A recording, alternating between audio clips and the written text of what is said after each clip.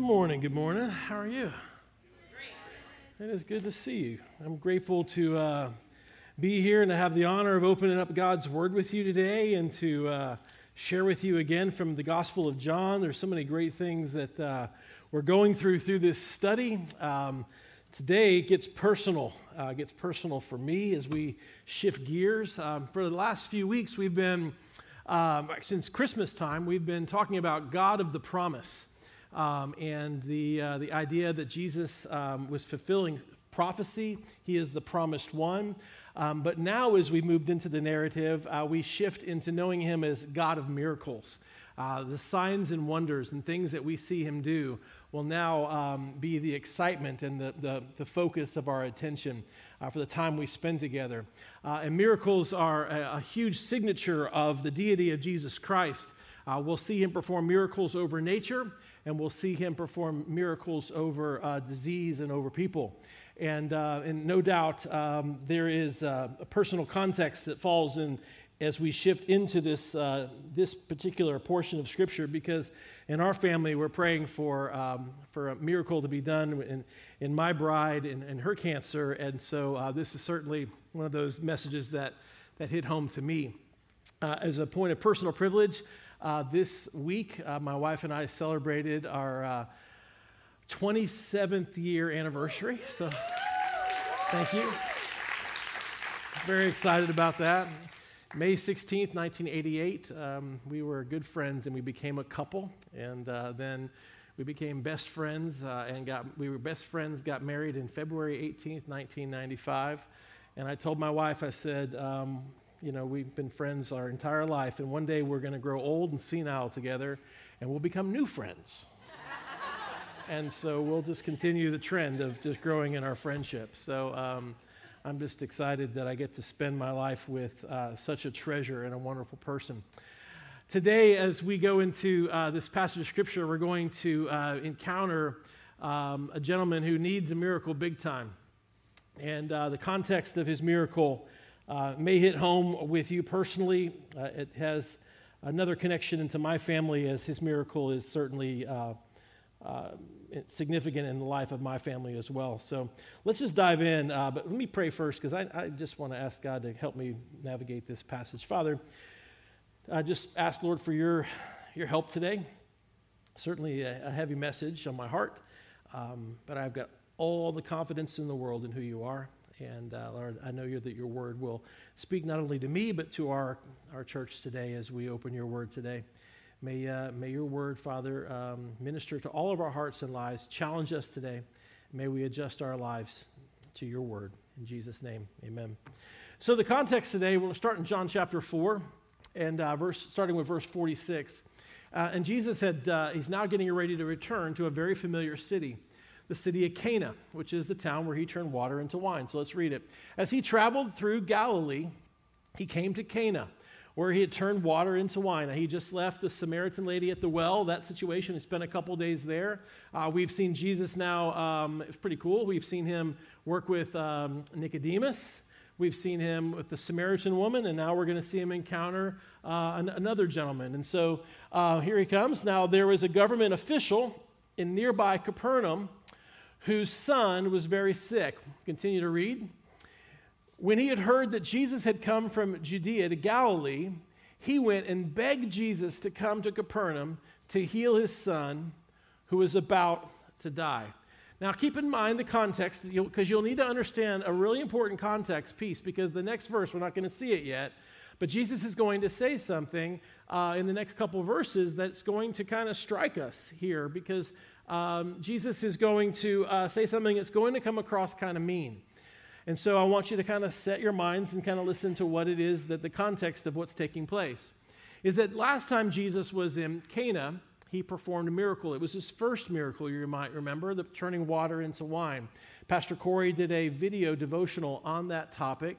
It was in your email box. If you didn't get it and you want to have a copy of it, please send an email to our office this week. We'll make sure you get a link on that.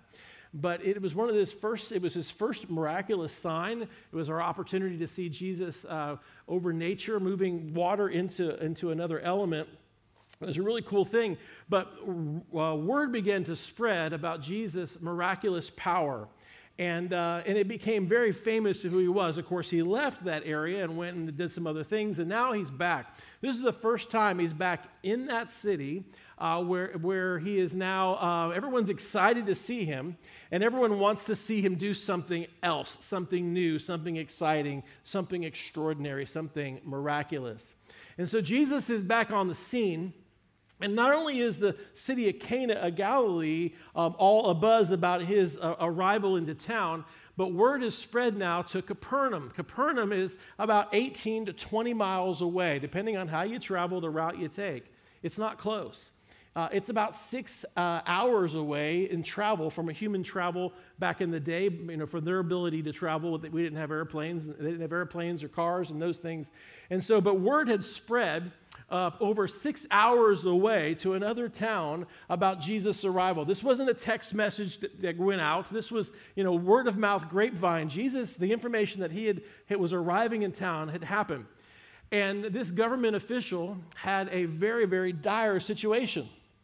His son was about ready to die, and he was in desperate need of a miracle.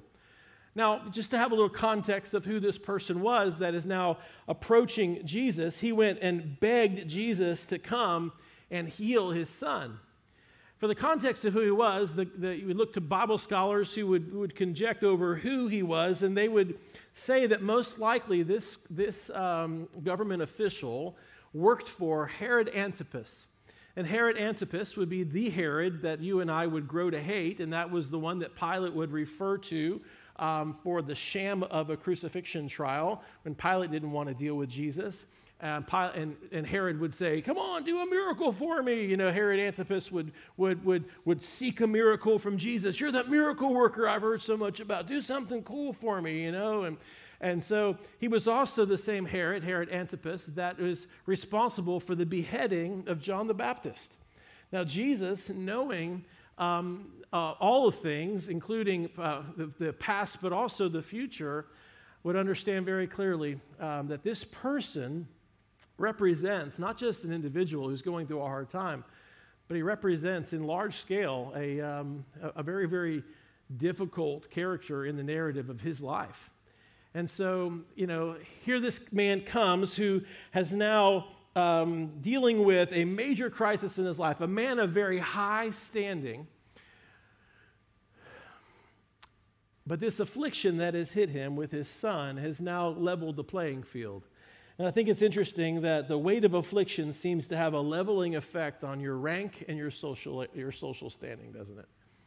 It seems that no matter how important you are, or how wealthy you are, or how much social status you have, when you go through a crisis, especially a health crisis or some type of crisis in your family, it puts us all on the same level playing field.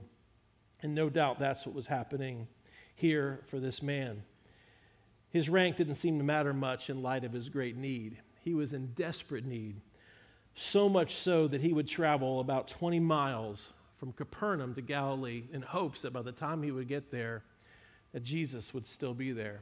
His son was so sick that it wasn't the fact that son was ill, that his son was on his deathbed. There was evidence because of if his son was just sick, he would have put his son on a cart or something and would have traveled with him to take him to Jesus. But just by the context that he traveled without his son, it would tell you that his son was in a terrible situation.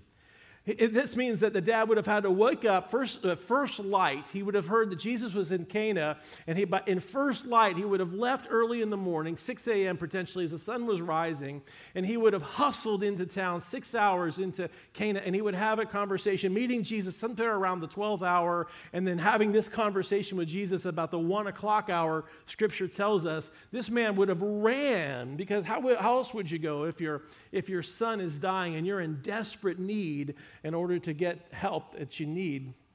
You just don't meander to someone who you think can help you. You hustle, you hurry. And you can imagine he was doing all he could to get to Jesus as quickly as possible. This man was in desperate need for a miracle. Have you ever found yourself in a desperate need for a miracle in your life? This story hits home for me in multiple layers, but specifically in this context. Because in 1987, my brother died on February the 11th. This month, 35 years ago, my brother died. We were outside playing in the backyard on the trampoline. He was 5 years old. I was a senior in high school. And the next morning, he just didn't wake up. He was sick. And we left for church, and we came home, and he was still in bed. And my mom and dad took him to the hospital, later to find that he had meningitis, that disease that that virus that gets people from time to time. We didn't know anything about it. But I remember being in the hospital room in a very desperate time with my family. And when I read this passage of Scripture and I think about the desperation of this man as he was begging Jesus to come and to save his son because his son was about to die, I don't have to think far back in my mind's eye to think about the desperation of standing there holding hands with my family, listening to my dad and my mom pray prayers, begging God to heal my brother in a miraculous way, as the doctor said that he's brain dead. As we stood in this hospital room, I'm thinking to ourselves, is God going to do this miracle? Begging God to bring him back. We buried him on Valentine's Day. Tragically, God did not answer our prayer and provide a miracle.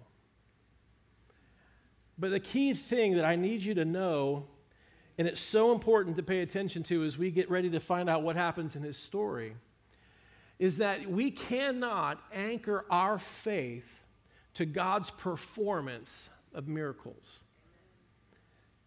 God is a God of miracles, yes, indeed. God has the power to do miracles. God used miracles here in the New Testament through Jesus' life to validate his deity, to validate his authority, to validate his messiahship, to validate who he was, and all of it was wrapped up in his prophecies. And Jesus, those were necessary for him at that point in time. And so you ask, well, are miracles still valid today? Does God still provide miracles? Yes, he does. I believe he does. One of the greatest miracles is when you and I cross from death to life in our salvation. That is still a grand miracle. But you say, but yes, that's a spiritual miracle. But is there still physical miracles taking place today? Well, you and I don't have to look hard, or we can read books, and we can find web links, and we can find stories about people who have been miraculously healed, or they have claims of miraculous moments. And boy, we celebrate and we get excited about those things.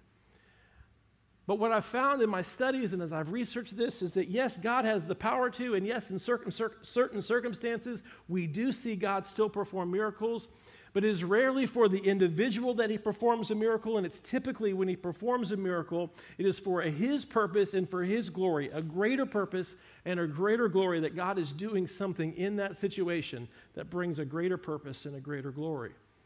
Well, we pray so much that it's our favor and it's our fortune that God would choose us for that greater purpose and for that greater glory. But it doesn't always work out that way.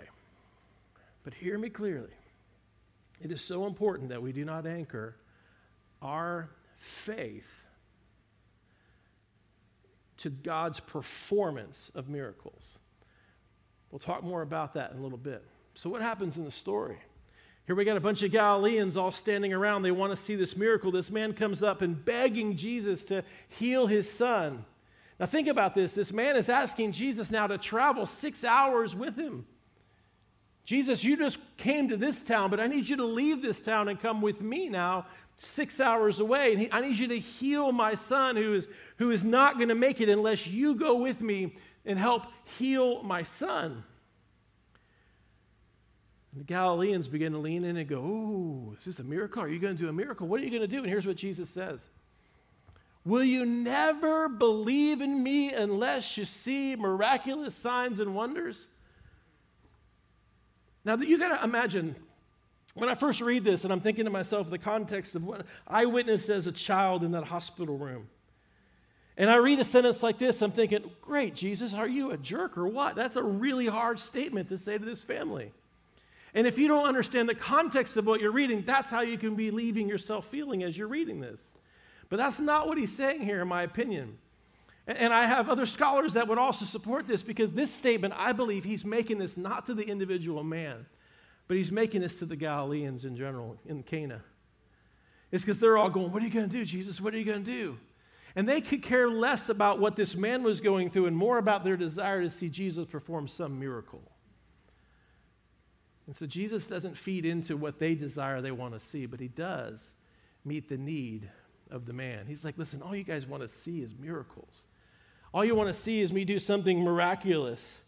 And Jesus wasn't intending to discourage people from asking for miraculous help, but rather he was trying to discourage a faith that was only seeking the miraculous. Did you understand that? It's not about just seeking the miraculous. That's what the people of Cana were trying to do. The mightiest miracles, Jesus understands, aren't going to change the hearts of anyone. The only way that we're going to have our hearts change is when we believe and the Holy Spirit changes us. And we can tell that Jesus isn't directing this question directly to the man. It's a plural question, by the way, when he's asking this in the original language. We can tell that he's not directing it to the man because the man doesn't respond directly back to Jesus with an answer to this question. The man goes back to simply say this. The man pleaded, Lord, please come now. Come with me before my little boy dies. I need you to come with me. And Jesus says something that I'm sure he wasn't prepared to hear. He probably prepared into his heart one of two answers. I'll go with you, or no, I will not. Those are probably the two scenarios that he had played out in his mind. And if he says, no, he will not, I'll beg more. But if he says, Lord, he'll go, that if he says he'll come with me, we'll hustle right away. But then Jesus says to him this, go back home. Go back home. Your son will live. And the man believed what Jesus said and started home. And I think to myself, in just one verse, like, oh my gosh, John, how in the world did you just write in one verse such a heavy amount of just emotional thought here? It's huge. I mean, yes, it makes sense that what Jesus would say would be succinct and basic, that would say, just go home, your son will live. How beautiful it is when we understand the miracle power of Jesus' words. Jesus doesn't have to be present in order to command a miracle. We know that he can say the words from where he is, and he can accomplish a miracle. That's how heaven and earth were created, by God's spoken word. He created everything out of nothing. It is not illogical for us to think that God cannot do miracles with his spoken word. And this is what he's saying here. But what is so illogical and what's so hard for me to wrap my mind around is I just want to know what happened in this guy's mind in this part of the verse. The man believed what Jesus said and he started home. How did you reconcile that? Are you sure? Are you sure that's what you said? Are you sure I can go home? Are you sure you don't need to go with me? Are you sure this isn't exactly what I'm... Did I hear you correctly? But the man believed what Jesus said and started home.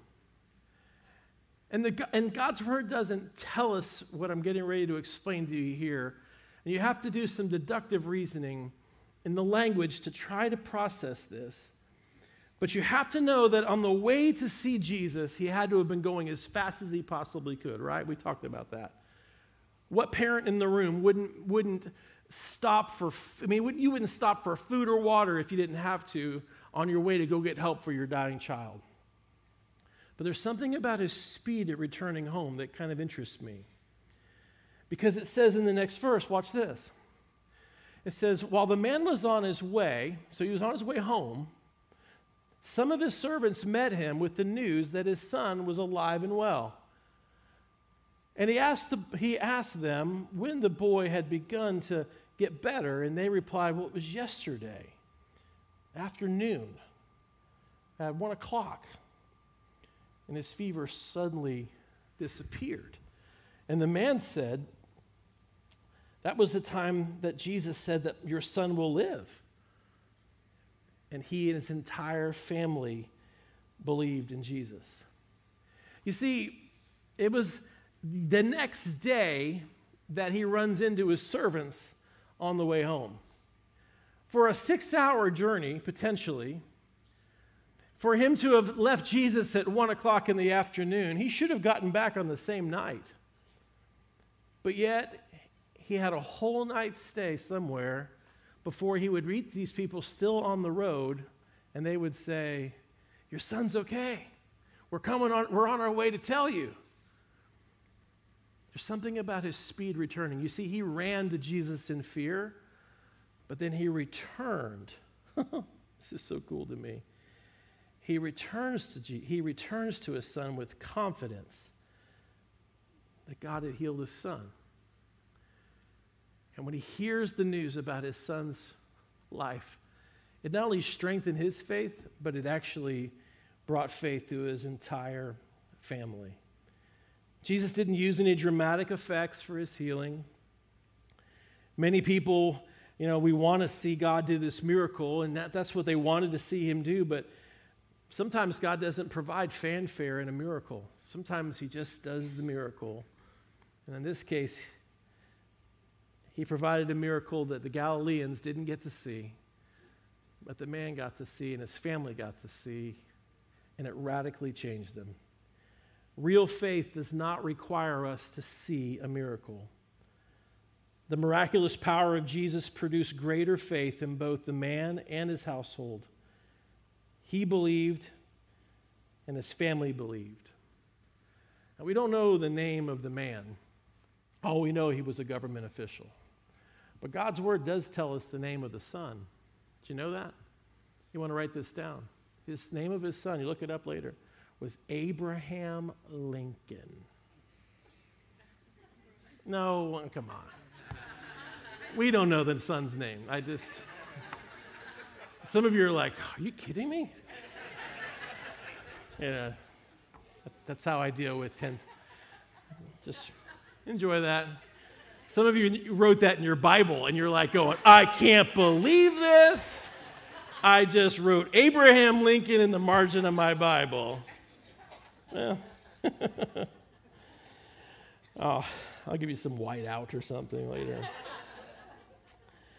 Verse 54 says this was the second miraculous sign that Jesus did after coming to Galilee. What an incredible story. It reminds me of another story in Scripture, and it's in your Go Deeper this week. I want you to spend some time looking at it. It's in Matthew chapter 8, where Jesus heals a Roman officer's servant. And that was the famous story where the Roman officer said, you don't even have to come to my house. All you need to do is just say the word right here where you are, and it'll be done. Say the word from where you are. On your authority, it'll take place. I want you to study that this week. In context of these two stories, parallel them together. Understand the beauty that took place there. And it's on God's authority. He has the power to do the miraculous. He still has the power to do the miraculous in your life today. How do we apply that? Can we claim miracles?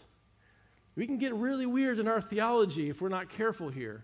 But I want you to understand, is God still a God of miracles? Absolutely, 100% yes. There is nothing illogical about the possibility that God can perform miracles. Like I said before, he created everything out of nothing. So it's not hard to think that God can do miracles still in our time. God is a God of miracles. Unfortunately, the word miracle is overused, just like the word love is in our culture. The word miracle is overused, and in fact, actual miracles are seldom seen in our context today.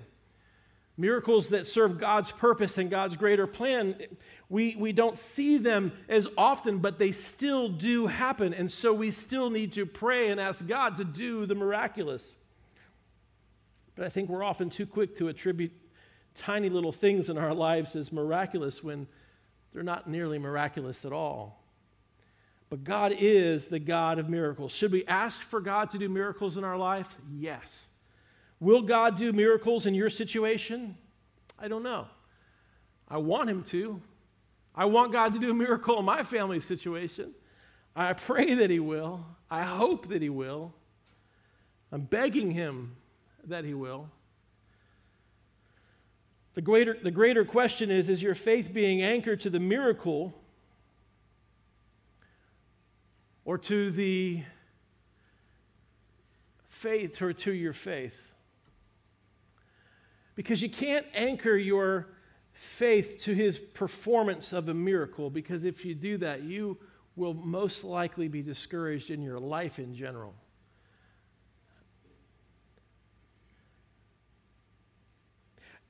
I don't normally get a chance to share, just for the sake of the confidentiality of my family. We don't talk much about my wife's situation. We'll share a little bit from time to time, but it's appropriate as we go through this message because it's appropriate for me to talk a little bit about this, and I would love for you guys to pray for us. But in April of 2020, my wife was diagnosed with stage 4 colon cancer, for those that are new to the church. And it was in multiple places in her body. The doctors had told me that day to get our affairs in order. It was very serious. It's by God's grace that we are still with my bride today. For the last year, she's been on a clinical trial, a very large dosage of clinical trial treatment. And for the last year, it has managed to keep the cancer really kind of at a net neutral, kind of a stable neutral. All the cancer places seem to kind of be a net neutral position. And as hard as that is for my wife to go through treatment just to stay neutral is tough, but we're grateful because it just gives us time, and we love the fact that, that we're just praying for God to do a miracle. But our last CAT scans just last week have shown that the cancer's begun to grow again, and that's bringing us a lot of concern, the doctor's concern. And so now it's time for us now to begin kind of making some adjustments and changes. And so we are praying very, very hard for God to do a miracle, and it's created another level of anxiety and tension within our family and me personally and everybody, but we're grateful for your prayers. And right now we live in two realities. And that's what makes, I'm like, when I'm shifting into this message, I'm like, God, really? Do I have to preach through God of miracles? Because I believe that God is a God of miracles. In our family, we believe that God is a God of miracles. But I feel like we live right now in a bit of two realities. We believe with full confidence, theologically speaking, and in our faith, that God is a God of miracles. But we also live in a reality of doctor's reports and doctor's visits every 2 weeks, that we have to sit in front of doctors. A God of miracles that I can't see, but I believe in with all my heart, and doctors that I have to sit in front of who I don't like, and reports that I don't want to read and barely understand, that are telling us a story that is not exciting and hard to see. Both of them are realities, right? And so it's hard to live in both of these realities and trust. And so we, as a family, are praying and praying and praying for God to do a miracle, and yet we're also praying and trusting God for his sovereignty and strength to get through come what may. It's a very, very difficult place to be. In marriage, at our marriage night conference early this year, or last year, I was asked a question that I kind of bumbled through the answer with a little bit, and maybe I can do a better job explaining kind of the answer to this. It was asked, how do I disciple and lead our family to kind of walk through this? Because it's a difficult thing to do, and I'm blessed to watch my children. My wife has got such strong faith. I have to act like I have it together when I stand up here. And so how do we reconcile that? How do we process that? And so for a while, I kind of feel like this cancer has kind of been like Russia staged up around Ukraine. It's just kind of been sitting there while Ukraine sits there, and we kind of wonder, is anything going to happen, right? For the last year, it's kind of felt like that. We're like, this is a dangerous situation. What's going to happen kind of moment. And all the while in our faith, I've been kind of reconciling with, we're trusting God for a miracle at the same time that if God doesn't choose to answer in the way that we pray he will, then we will shift over and trust in his sovereignty, because that's the biblical thing to say. That's what church people like to say, that, man, we're going to pray for the miracle, but then we're just going to trust God if this isn't his will, right?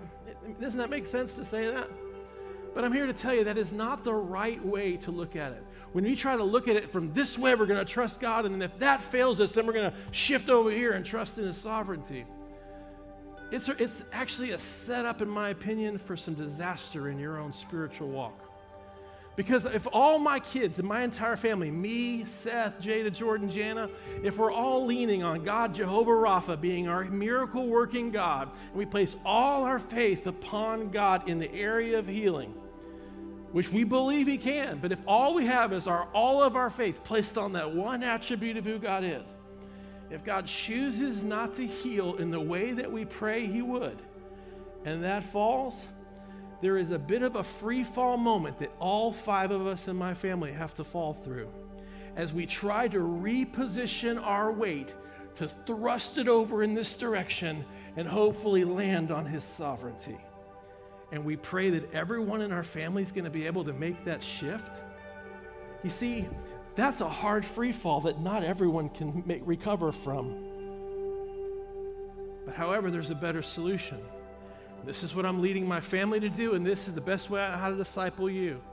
I pray I don't ever have to walk this. I pray God has a miracle set up, because I believe there's a great purpose and a great plan that he can accomplish through that life.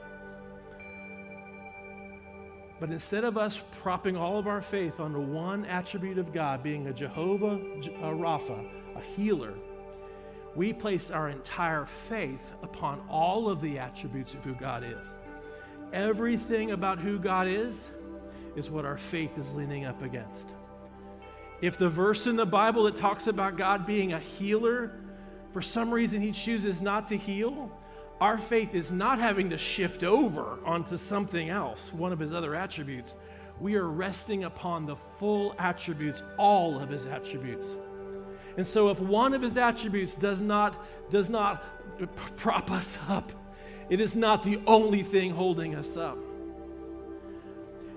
We cannot rest our faith upon a single attribute of God alone. We rest our faith upon all of the attributes of God.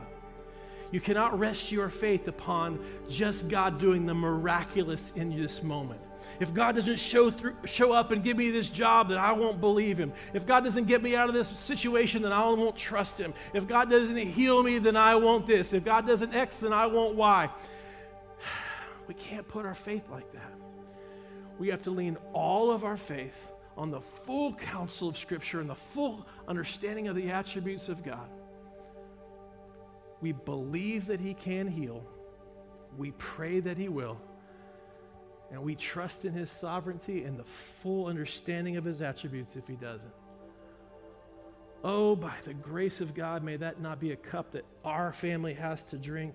And I pray, and I don't know what you're going through, and I pray that you will see God do a miracle in your life. But hear today and understand today that God loves you and he is aware. And when God told this man, go home, your son will live, there was something in Jesus' words that simply said this to that guy: I hear you. It's okay. I've got you covered. And in your situation, if you can just hear that right now, I hear your prayer. I hear what you're asking. I've got you covered.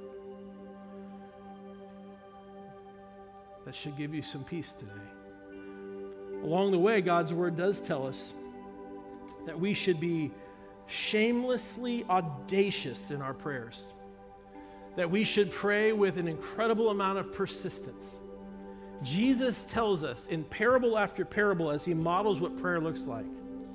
He says prayer is like the widow that has in the unjust judge, where she just is relentless in her prayer and drives this judge crazy until the judge does what she wants her to do. Jesus says that prayer is like the friend that goes to his other friend at midnight begging for bread. And his friend's like, leave me alone. And then the friend's like, no, I'm not going to leave you alone. I need some bread. And his friend's like, finally, I'll give you bread. God is asking us somehow, and it's crazy, I don't understand, to literally persistently be unrelenting in our prayers when we need something like this. So that's what we're doing. That's what you need to do. But your faith isn't tied up in that. Our persistence and fervency in our prayer is. But trust God. Oh, it's scary, isn't it? Scary for me. Scary for our family. Probably scary for you too if you're walking through it. You're not alone. Thank you for the privilege of being able to share. Thank you for trusting, not trusting, but thank you for listening and for respecting our confidentiality and the things that I can share today. I'm not blowing our phones up with more questions, but just understand that hopefully that gives you a good insight and know how to pray for us. Let me pray for us. Father, thank you for this time. Lord, we know and we believe that you are the God of miracles. No question. No question. Lord, I think back to moments in my life, Lord, where you were so powerful in your display of power in different moments in my life. Lord, I know you have the power and the authority to do the extraordinary. I pray, Lord, you will do the extraordinary with my bride. I know you have the power to do it, and we ask you to do it. We beg you to do it. Father, we thank you for the multiple prayers of people that are praying right now for her, believing with us and trusting with us. Hear our prayers, Lord.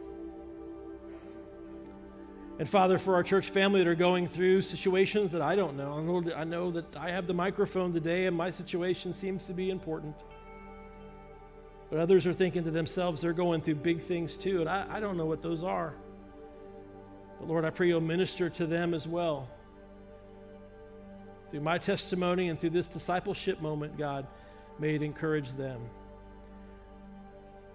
Even the darkest of nights, God, you can light it up. In Jesus' name we pray. Amen.